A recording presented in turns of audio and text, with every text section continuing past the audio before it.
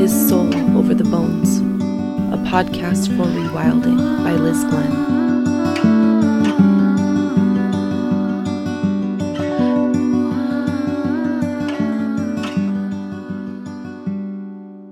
This conversation healed something in me. I'm joined by Caroline Lee, death doula, somatic psychology therapist, and psychedelic advocate who I first came into contact with at Yeah Field Trip in 2018. Several lifetimes later, we've joined together for this conversation where we deep dive into holding things lightly and embracing death to live a fuller life. Without further ado, please enjoy. Let's talk about death. Mm-hmm. First off, for any listener that's not familiar, could you describe what a death doula does? Mm-hmm. Yeah. A death doula is non-medical support. So we're not like hospice nurses or palliative care doctors. We're not medically trained, but we do end of life planning. We also do sitting vigil with people sometimes as they are in the dying process. You know, the medical system in America is so maxed out that so often if someone's in the hospital or even if they're on hospice at home, the medical staff really only has like 10 minutes a day to kind of come in, check their vitals, check their medication, and then move on. Yeah. And there's so much more time in that space. And so in a similar way, like if you might have a midwife or a natural birth, you might have a birth doula there to be with you through the whole process and to really explain like what is the body doing and to answer questions and to advocate for the person who's going through it and to know them well enough to know what is it that they wanted and to be able to communicate that with doctors and hospice nurses and all kinds of different people. So there's really a lot of different things, and a lot of different death doulas specialize in different things. For me personally, I decided to become a therapist so that I could specialize more in grief and also just in navigating all of the very complex interpersonal and relational dynamics that come up around death. Mm, I feel like it's just like how you described it is very practical. And as you are saying this, I mean, I experienced a lot of death last year. But one specific instance was my last grandparent had passed away. But before, it was just, I mean, he was 93, so it's kind of expected at that point. But I remember just grilling one of the nurses that came in, and not in a way that was aggressive, but I was just trying to get as much information as possible in a healthcare system that is so overworked that, they're not really checking on him. They're like, he's 93, he's been in and out of the hospital several times for different things, different infections. And he kind of fell under the radar, which, I understand that the need needs to go to people who are, I don't know, I don't want to say have more life ahead of them. And yet I do kind of feel that that's sometimes how it's prioritized. But having somebody there to advocate for him would have been so nice for me as the family member to have to be able to tell me, okay, these are the signs that I'm seeing. Here's what you should prepare for. Instead of what we got was he's doing great, even though he was at that point nonverbal all of a sudden, like overnight. And we're trying to get answers and we're not really getting anything from the nursing staff. And then all of a sudden, the next day, they let us know we got a phone call saying that he had passed away. But they told us in hindsight, his breathing had changed that morning. And we're like, but why didn't you contact us then? His breathing changing would be one of those types of things that a death doula could make you aware of, like perhaps now would be the time to come, prepare yourselves. I just think it could have been a different ending. And so hiring somebody to do that, sometimes people might wonder about like the validity of having something other than what's absolutely essential. But I would argue that having a death doula is absolutely essential, especially in end of life care. But it also seems through what I've seen in your journey to be such a poetic and meaningful walk of life that just enriches your life in all other areas. So I'm going to take another little tangent here. Could you tell me a little bit about your upbringing and what death meant to you growing up? Like, what was your perception and belief system around death in your youth as compared to your belief system around death now and its significance?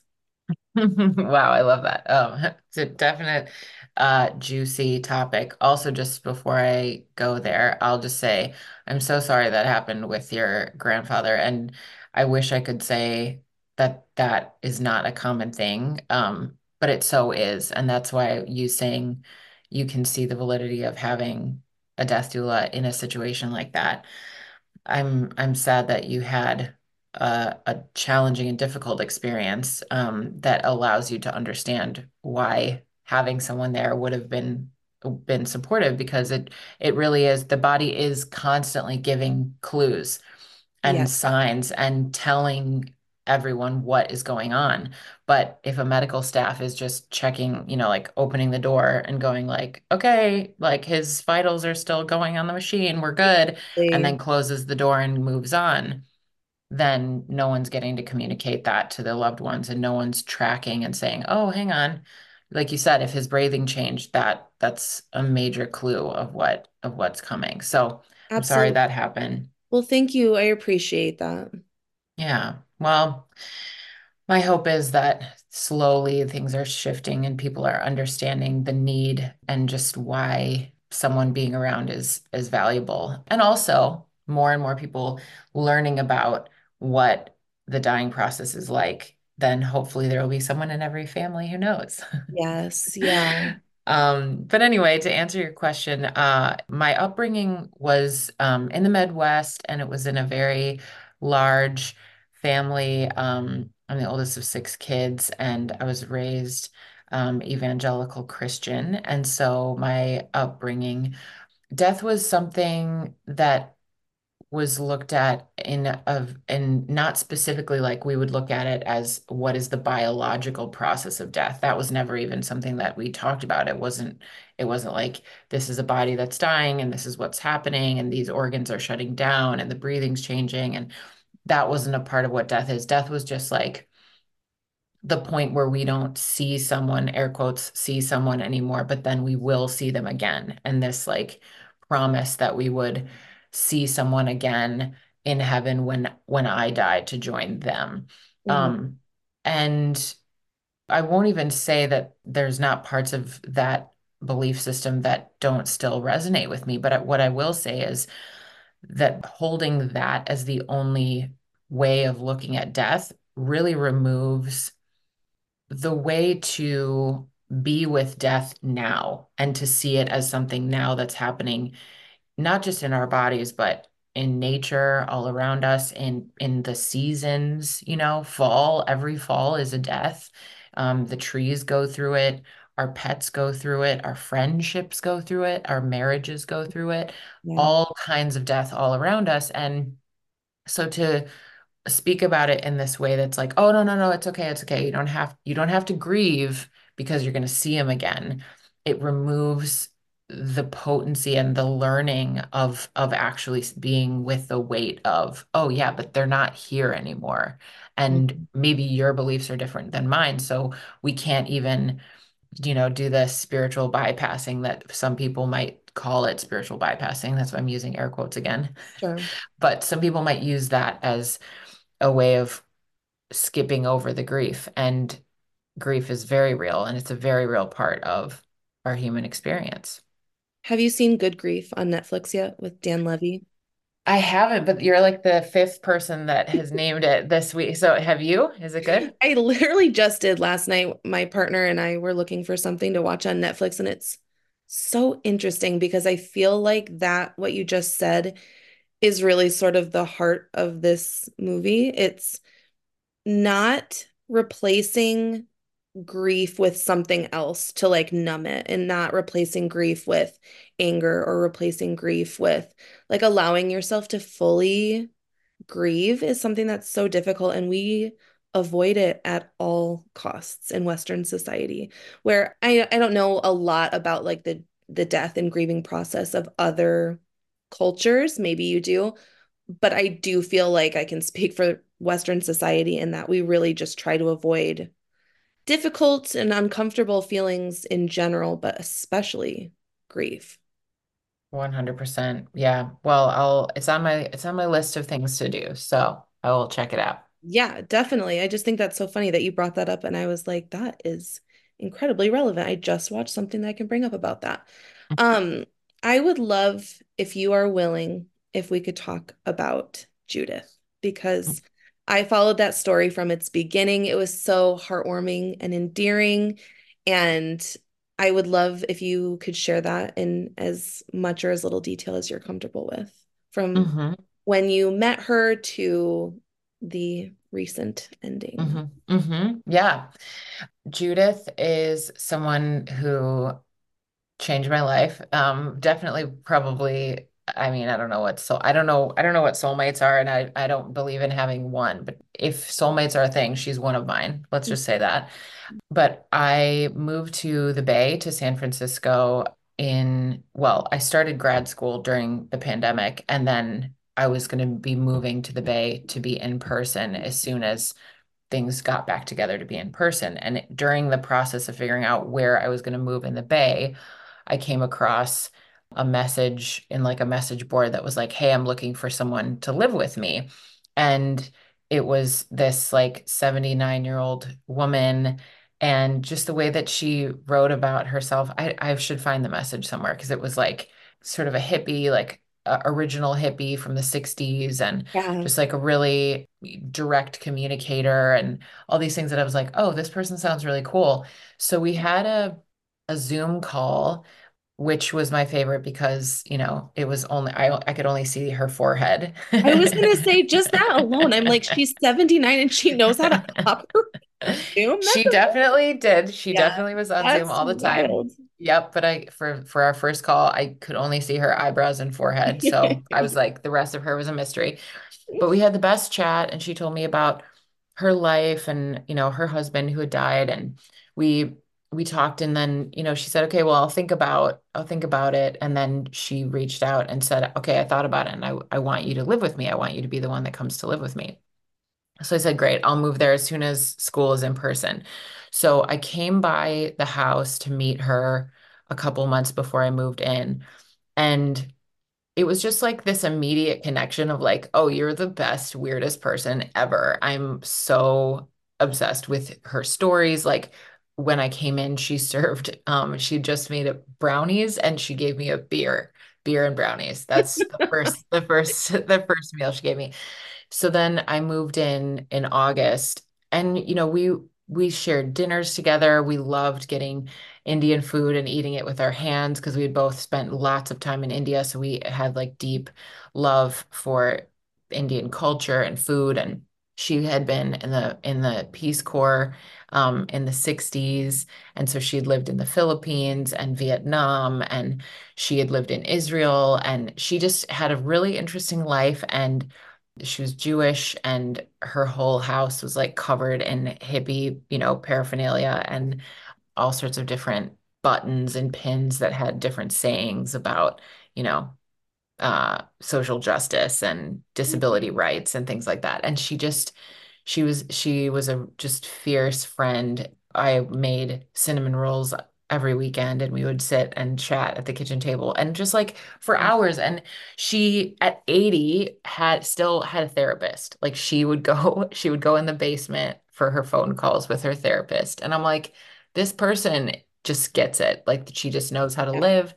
Her social calendar was like the fullest social calendar of anyone that I knew. She would always have friends over for lunch or people picking her up to take her out for dumplings. And she just really knew how to do it, which meant she knew how to do it with Jess too. And one day early in my visit with her, I said, forgive me for being so direct, but since you're 79, she hadn't turned 80 yet, but since you're 79 and I live with you, I would love to get your son's phone number and your sister's phone number. And also, like, can we talk about your end of life wishes? Because I just would like to know. And she was like, oh, I already have a folder.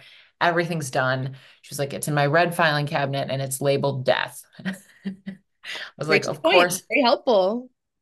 she did her work. She did it. And so, we talked about it and we talked about how her mom died when she was 80 and she wondered if that would happen to her. And, we talked about it really openly and she was always just so level-headed and neutral. She wasn't like teary about it or like she was kind of just like, I lived a great life and when it's done, it's done. And I was like, wow. So, in August this year, she got pneumonia. And it was a very, very quick process. She, on a Friday, she was being taken to the ER because she couldn't breathe. And by Monday, she knew that her lungs were not healing and her lungs weren't responding to treatment. And so she just started telling her friends, I'm dying. I'm dying. And she was just saying it very, very matter of factly. And then she died on Wednesday. So it was like 6 days of being in the hospital. And she died on Wednesday night, and I was there with her. I was there with her for a lot of the process at the hospital. And she kept saying to me, this feels like a dress rehearsal. Like it's so surreal to realize this is my actual death, but I'm here talking to you, and I know my lungs are failing, and I know that when I take off my mask, I'm not going to be able to breathe anymore. And yet I'm getting to say goodbye to people. I'm getting to, say anything I wanted to say. And she was like, since I'm not going to be here to talk about what happened, like write about my death, write anything you want about it, but just write about how weird it is to have this be a dress rehearsal that is actually the real thing.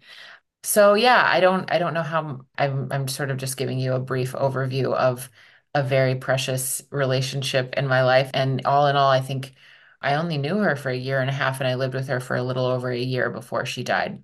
Yeah. But it was a very impactful relationship in my life and I miss her dearly. And I'm so grateful that her son and daughter-in-law are now friends of mine and her sister. She has a younger sister, Joanne, who's also a friend. And I'm just so grateful for the people that I got to know through her. And she changed my life forever for sure. Yeah, absolutely. And that story, I know I can speak for myself at least. It's changed my life just to see that, just to see that people like her exist in the world and to see the very tender connection that the two of you had and the humor. And I just think she's absolutely incredible. And the fact that she was so aware that she told you, I think this is it. I think I'm not gonna be coming back home from the hospital. Just to be that aware. I mean, it's difficult because I haven't had a lot of experiences with people who are actively dying.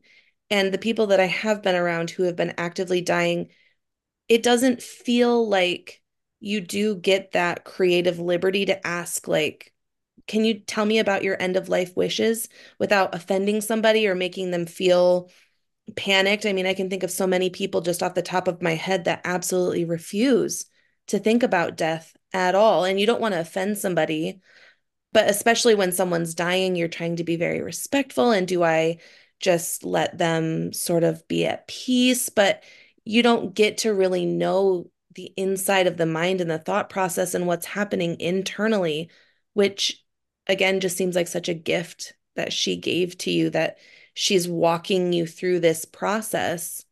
It was almost as though she was sort of a doula to you in that time, that she A was hundred percent. to you. Yeah, she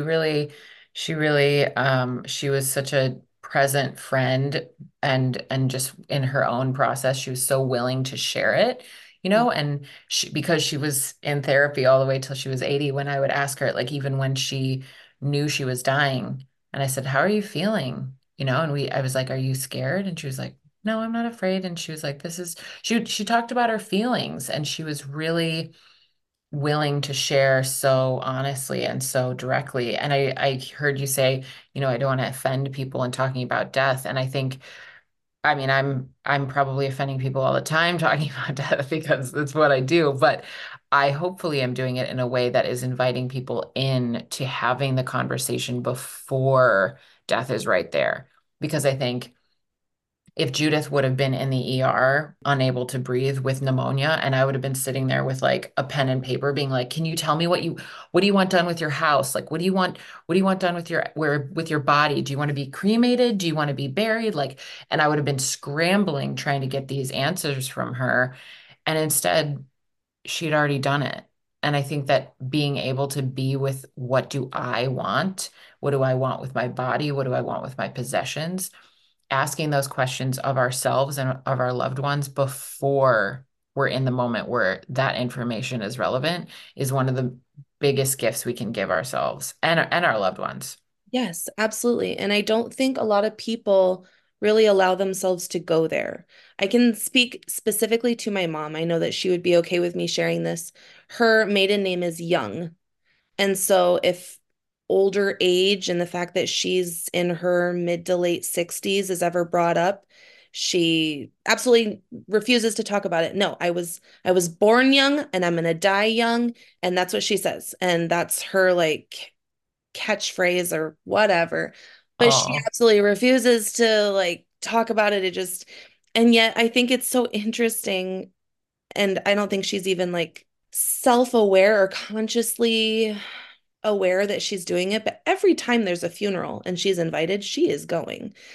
I am not that way. I don't want to be at a funeral. Like that doesn't, I'm pretty open to talking about and accepting death. But that's not like my idea of a good time. And I do kind of wonder if that's just her way of sort of easing into the inevitability of death because we're just, again, and I could go on a million tangents. But another aspect to this is that we are taught to revere youth and absolutely deny aging, like anti-wrinkle creams and procedures, and stay young. Do not age because aging is horrible. We don't want to die young, but we don't want to get old either. And I just recently saw a documentary on Netflix that also put this into perspective for me. It was Money Explained and talking about our retirement and how people don't really save for retirement the way that they should because while we can think about ourselves now or maybe like tomorrow, we have a difficult time thinking about ourselves. And they actually shared a study where people who did picture themselves and like looked at themselves through like one of those TikTok aging filters actually were more likely to save for retirement because they were able to have compassion and presence of mind to consider their future selves. And I think it just speaks to Judith's total vulnerability and open-mindedness that she was just the realist and she was not afraid to go there like so many people. Mhm. Let's talk about Moses. You recently had a beautiful baby boy, and I know that you had mentioned that Judith was so sad that she wasn't going to get to meet him because she was really looking forward to that. How far along were you when she passed away? 30 weeks. Okay. So I don't even know what that is in, but I was very pregnant when she Yes. died. Yeah, and had every intention of her being around when he was born. There were plans made there as you're finishing up your schooling, and it's heartbreaking, but also I just think it's such a powerful metaphor that you experienced this impactful death right before this impactful birth. So I'm curious, has the process of giving birth changed your view on death as the juxtaposition of these two things so close and seemingly opposite, but actually very related? How has that presented itself for you? I think that's a great question. I had been, now I've been present for births and deaths, multiple births and deaths, but now I've actually given birth. So there's another added layer of kind of like understanding of this bizarre portal thing that we don't actually understand. Yeah. Um, so I would say that birth and death have so many similarities, and to be present at one is like if you were present at both a birth and a death, you would probably be like, oh, wow, that is weird how similar it is. from what the body does to the stages of it to even just the mystery of like, okay, you just were here and now you're not, and you weren't here and now you are, and that's weird. Yeah. And there's so much around it. I think personally, in my own experience of giving birth and how I relate it to death, I would say that it is a process and an experience that removes your will.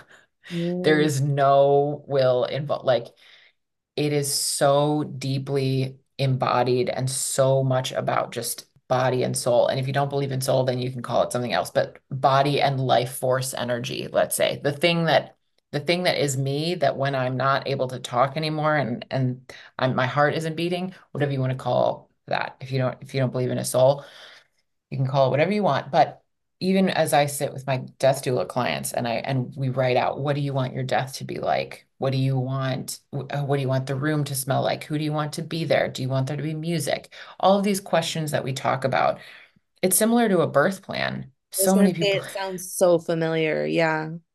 and yet almost everyone that has given birth, if you said, did you have a birth plan? And they said yes. And then you said, how close is your birth plan to the actual birth? Oh my gosh. People would be like, ha ha ha. Like it's Mine was funny. thrown out of the window like Yeah. half an hour in. Literally. Yeah. It's literally like joke, like ha ha ha. That's funny, especially for the first one. I think second and third, once the body knows a little bit more what the body is doing when it's giving birth, that's a different conversation. But at least for the first one, you have this like sparkly, twinkly idea. You have your Google Doc with your 4 pages printed out, and everybody knows, and you've got your playlists, and you've got your candles, and you've got your whatever. And then suddenly you're just like, emergency C-section, or, Yep. you know, That's was it? exactly my story. Yes, exactly.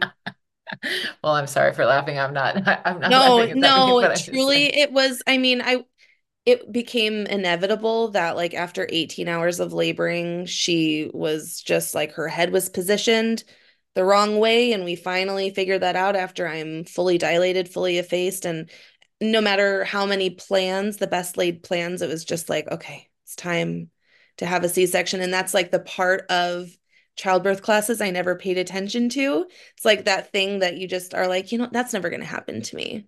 And I do see so many similarities between like what you're saying between like birth and death, but the body somehow just knows what to do in both, right? Yep, yep. The body knows what to do, and in most cases, I believe that birth and death aren't medical. They're not medical things. Like you don't actually need a doctor to die. You don't need a doctor to give birth. Yes, we have that as options, and that does make things so much safer for especially birth as a process. But we've in the US, we've made these things so medicalized, and that just makes them expensive and impersonal. And there's a whole laundry list of things that get involved because we've made it something that doctors need to be there for. When really, I'm like, it's more just like sacred and intimate, Yeah. less beeping machines and everything else. For me, I was hoping to give a birth in a birthing center, and also, after my water broke on its own and I was in labor for literally 56 hours, Yeah. I finally went to the hospital for medical intervention. I didn't have a C-section, but I still went to the hospital. And as that was happening, it was just like, this vision of what I wanted. Thankfully, because I'm so close to death in my work, I was like, okay, I'm just going to let it go. It wasn't something that I was like gripping onto and like grieving and angry and sad. I was just like letting it go, letting it go. But by the end, when I'm giving birth, it's this primal, my will is not there. Like even when the person who's delivering Moses was like, okay, during the next contraction, can you just ride it out? Like, don't push. I was like, no. My body was just like, we are pushing and we don't care. Like if I was like, no, I'm just gonna sit here and just relax through the contraction, my body was like, no, like pushing Yeah. without me trying to. And I think that that's that's my biggest takeaway around birth and around death. Just this idea that our will gets removed and we have to surrender, and we don't get to take our labels and we don't get to take our identities. We don't get to take our stuff with us. Like I had this magical dream of having a friend there to photograph it and having one of my closest friends there. At the end of the day, I didn't know anyone in the room except my partner. It was this room full of strangers. Not even the midwife that I'd been working with was in the room. Yeah. And you just let it go, you let it go, let it go. And if I didn't want to let it go, it wouldn't care. Mhm. It still keeps going. And that's what happens with death too. Like it doesn't stop to say, are you ready to let this go? It's just like, no, you will and you are. And that's the work. That's the invitation now. The way that I see it is to start practicing that and seeing that as an invitation in so many different things in life and so many different scenarios. That's my next question for you, actually. I'm curious how you take this knowledge of surrendering, of letting go, this invitation. Do you have a daily ritual or routine that helps you to be mindful of death and how you are living to bring that like presence of death closer, or that idea of release, of surrender into your life? How do you incorporate that and what does that look like for you? It's a great question. I think having a relationship with death and having a really close relationship with death enriches my relationship with life. I Mhm. think that it that is there for all of us if we're willing to be with death as a reality and to see it everywhere, to see it in, like I said before, nature, relationships, emotions, to see death everywhere around us. That is really a possible way for our lives to be richer and our lives to be fuller, and kind of like the more capacity that I have to be with grief, the more capacity I have to be with joy. And as I expand one side of the spectrum, the other side mirrors it.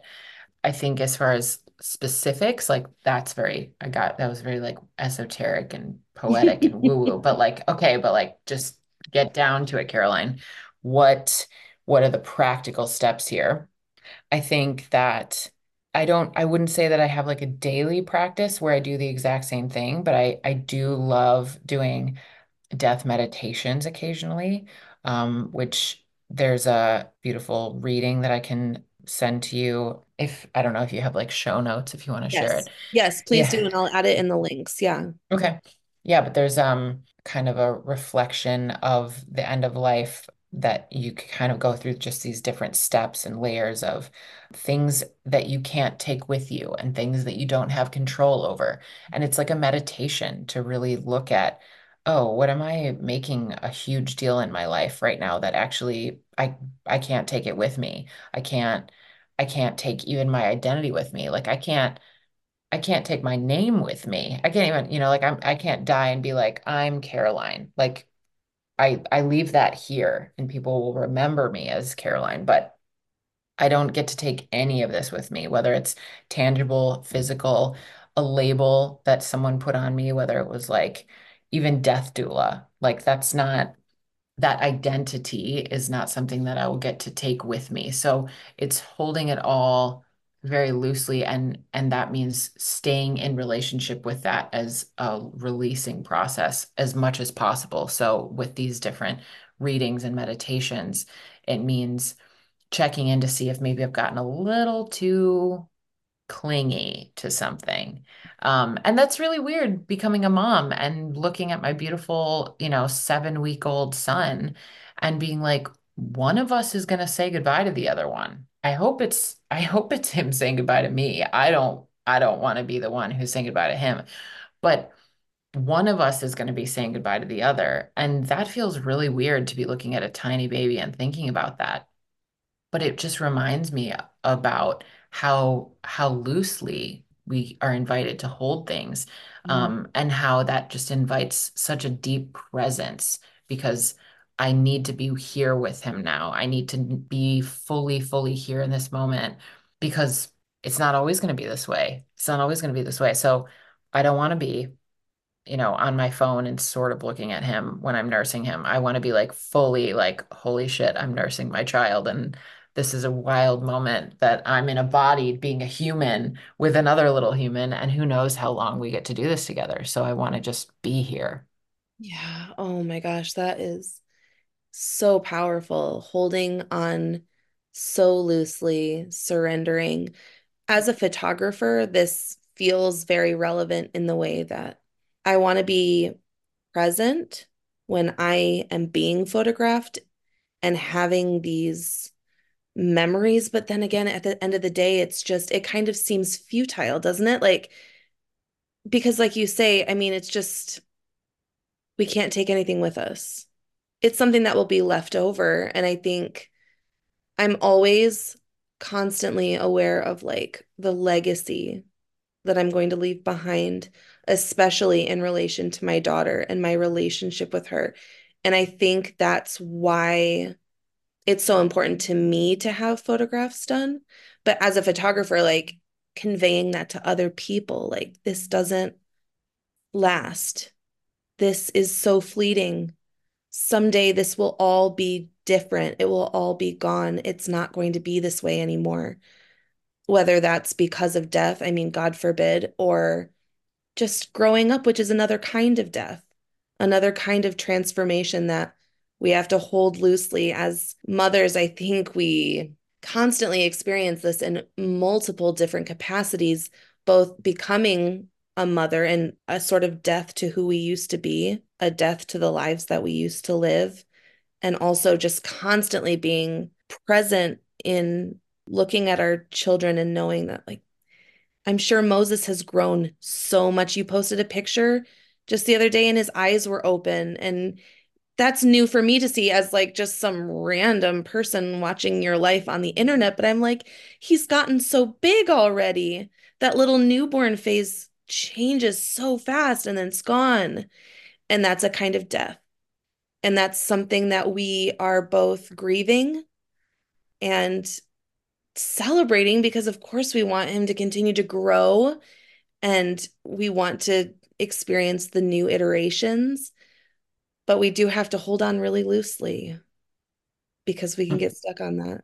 And also, another thing that you've mentioned is stuff, letting go of stuff, which is so hard, especially, I think, especially our parents' generation, where they're, I don't want to say hoarders, because, like I've seen like the TLC level hoarders, and it's maybe not quite that level. However, just like the generations before us of like, don't ever get rid of my stuff because it's so important to me. But then when they're gone, you're left with, the remains of a consumeristic Western society. And I think that is another thing that needs to be brought to light and talked about more. And you address this as well on your Instagram. You've talked about that. You've talked about psychedelics in end of life, which I think is a really important element to discuss as well when we're voting and things that we should be voting on, especially in California. I feel like more things like that move to pass there than here in Michigan. We are a purple state, but we're definitely not as progressive as California. But Ann Arbor's doing it right.